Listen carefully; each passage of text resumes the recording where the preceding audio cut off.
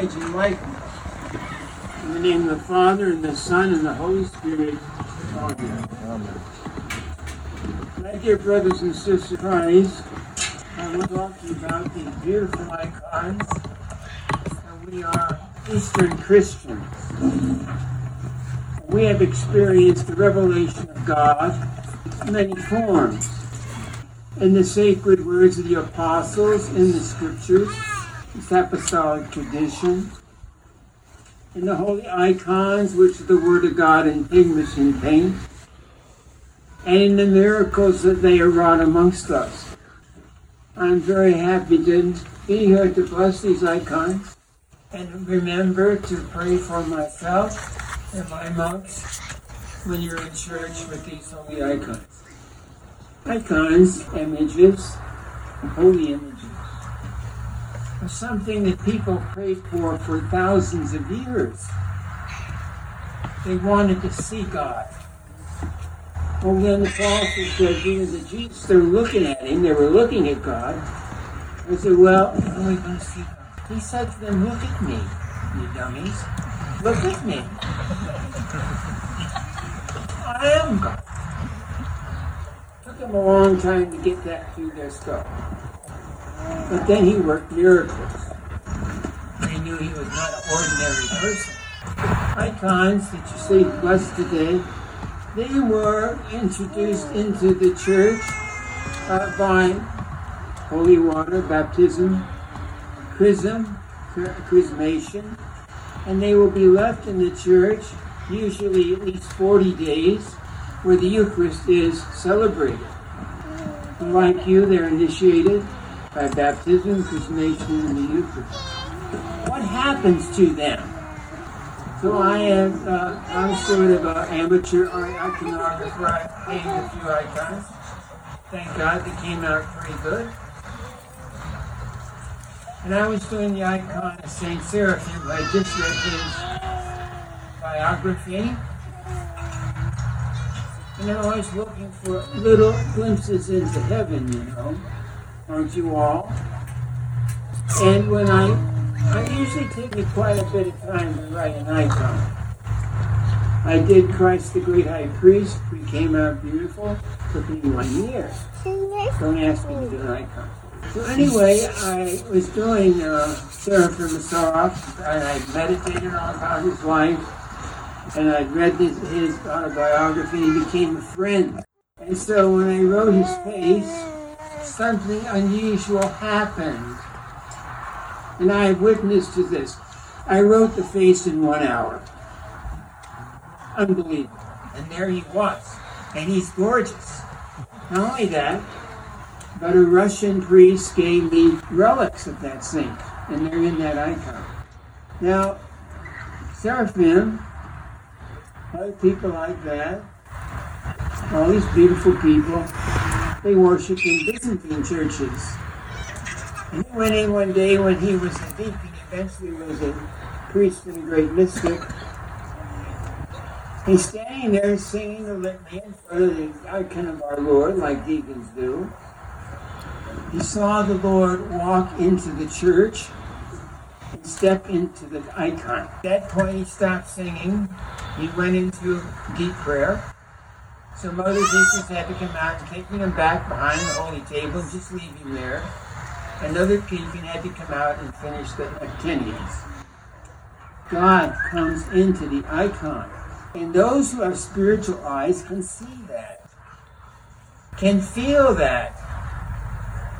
When you pray before the holy icon and wait for this visitation of God to come upon you. If you're in a state of grace and you're a prayerful person and you're gifted, you'll feel it. In our tradition, Ruthenians, we have many, many holy icons. So I was a teenager, I told this story before, and my Aunt Margaret was home and my grandmother Baba and Zeta were there. And my grandmother, she was always telling me about all the miracles they had in Europe. So I was raised on these stories, you know. They were pobożni. They were for God. Pobożni means person who is sanctified. So I said to my Aunt Margaret, she was, contemporary type American. I said, what's the matter with us in America? We don't have all these miracles I hear about here in the house from Baba and Zedor. She laughed at me. She said, this country is not even a Christian country. And those people have been Christian for 1,000 years. Our country is in crisis. It needs a lot of prayer and miracles. It needs a lot of icons. Now the next step about icons is it wants to share something with you. It wants you to have divine visitation so that you too can be a miracle worker. It's very important in your prayer life not to doubt what God is doing in your heart. Not to doubt you're chrismated. You see the body of the Lord. That was your personal gift of the Holy Spirit. Not to doubt that God is with you. And to ensure that, frequent confession, frequent conception of the holy gifts, and lots of prayer. So every once in a while, somebody sees us in public and we're all in habit. My monks all have to wear their habit. They know they're making a rule of the monastery. And when you come to town first time, they want to know what you are. They'll ask you.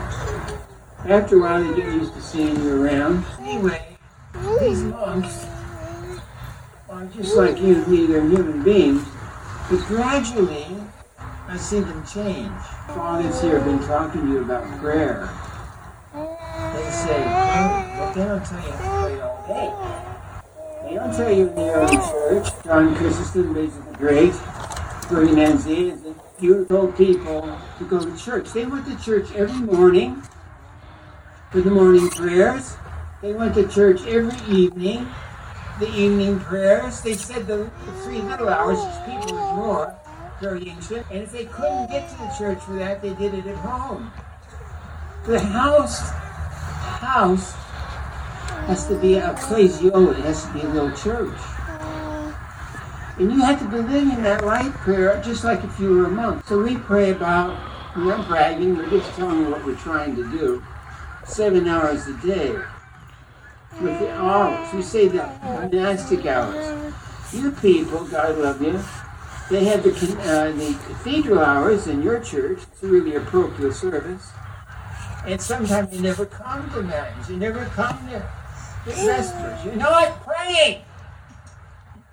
They didn't go to communion every day. They had liturgy on Sunday and special holidays. Many of you go to daily communion. I don't fault that. That's wonderful. But that's not enough. You have to prepare the soil. You have to prepare for growth. You have to prepare for the gifts of the Holy Spirit by preparing for communion. There's an office for that. And there's an office of Thanksgiving. You can't just go into church, you see communion, and walk out. You have to prepare. I used to work in the VA a little bit, and a guy came up to go to communion. So he'd been noisy during the liturgy. And I looked at him, and he wants communion, and he opened his mouth, it was black. Now you know how I am. I said, no communion for you. I had a notion maybe Satan was in him. Interesting. But you're like kind of God. You're going to smell better even when you die. Not always, sometimes. You're going to have a more peaceful life. And you're going to be a joy in heaven to behold. True icon of God. Dear brothers and sisters, I love you all. You know that. We have none of these churches in the Northwest if you hadn't parted with your treasure, your time, and your talent. Some of them are in no difficulty, but pray. You have to pray for them. Most of our churches are abounding with people. Even up at the monastery we're hidden out, we still get people, a few people on Sunday. wonderful. They get a worse sermon than this every week. They have to put up with it. People hear me from the computer, It goes all over the world. I didn't know that, but somebody told me. I've got calls from Thailand, Greece. They ought to know how to become saints over there. Italy, people want to become monks. It's not easy to become a monk. You have to pass the litmus paper test. Now you have to pass me. And I have to be discerning. I'm looking for the icon in you. I'm looking for your devotion. I'm looking at you when you pray. Are you contemplative? Or you just want somebody to retire where somebody will take care of you? No good. You won't last. Now just tell me, how many people last there? Not many. There's 4 of us now. One's sick. He's out here with you. They're special people. They've been able to persevere in this life of prayer, fasting, and giving everything they have to the monastery. They own nothing. You have to give everything you are to God. You have to become the living icon. You have to live a monastic, prayerful life in your home. Throw the TV away. Turn off the radio. Have a rule of prayer. These priests up here can teach you how to pray. They're magnificent. So we bless these holy icons. They are gorgeous. They're gold leaf. They've been christened, they've been baptized and brought to the church. They're going to hang there watching it. Don't embarrass them. When you're going to go in the presence of these icons, you better have win the confession in the state of grace, because they are all about you. Someday you'll be praying for an icon. You see the Virgin cry. You see precious oil come out. You see a miracle. Magnificent. But that means there were hundreds of you at prayer. So anyway, I'm going to conclude with a little bit of a warning. Our Lady has appeared 4 times just lately. Not in my temple, but she's there. We have Mary Helper Mothers there. Beautiful icon Father Bishop Kurt brought to me from Russia. Bishop Kurt came to my 50th, and when he preached, he said, this place is going to be a place of miracles. That depends on you. Our church is not in Christ. The church at large is in Christ. It's because, I'll tell you why, they cut their prayers in half. I frequently visit other monasteries for some reason or another. I stand there, I go to their services, and they've cut their prayers in half. You cut your prayers in half. Some of the liturgies in the church are not even half of what they used to be. Because they're all too damn busy with nothing but nonsense. You don't want to stand there for 45 minutes or an hour and pray. We should be grateful to God we can pray. And you are ordained to pray by baptism, chrismation, and the Eucharist. You're a priestly people. So we poor monks, we're dependent upon you and your prayers. And especially vocations. Very few people stay to come. Father told me today, Father Lawrence, he says, that's normal. The one guy told me, I hope you don't know him, he said, well, I want to make my own decisions in life. I said, the monastery, we depend upon God, and the bishop signed a rule. That was just not a legal document, and we have to keep that rule. Plus, we have a rule of prayer. In addition to that, we have a cell rule of what we do in our cell, and we have a work rule. And we're neglectful, not of prayer, but the other things, because we don't have enough time. There's too few of us. We need more prayers. You have these holy nuns next door. That place is magnificent. They need help too. They need your prayers. How am I going to get to heaven if you don't pray for me? I've only built 4 churches help one monastery, and I got one monastery and help the sisters when I can. That's not enough. Work will not get you to heaven.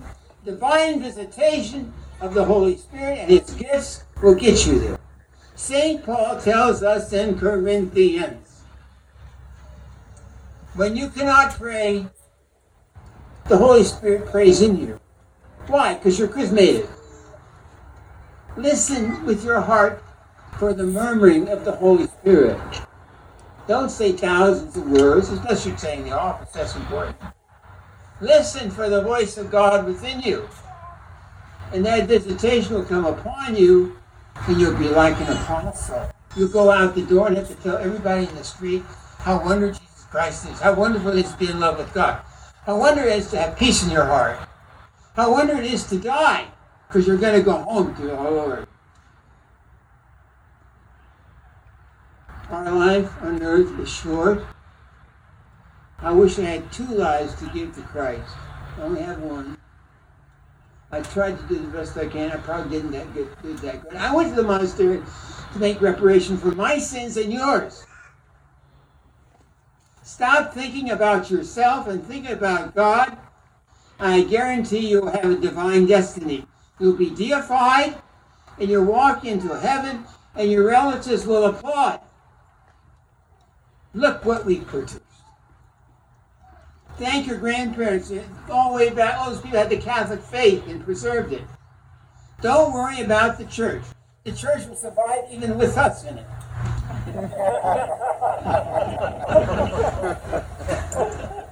I thank Father for allowing me to speak and the privilege to write these beautiful icons.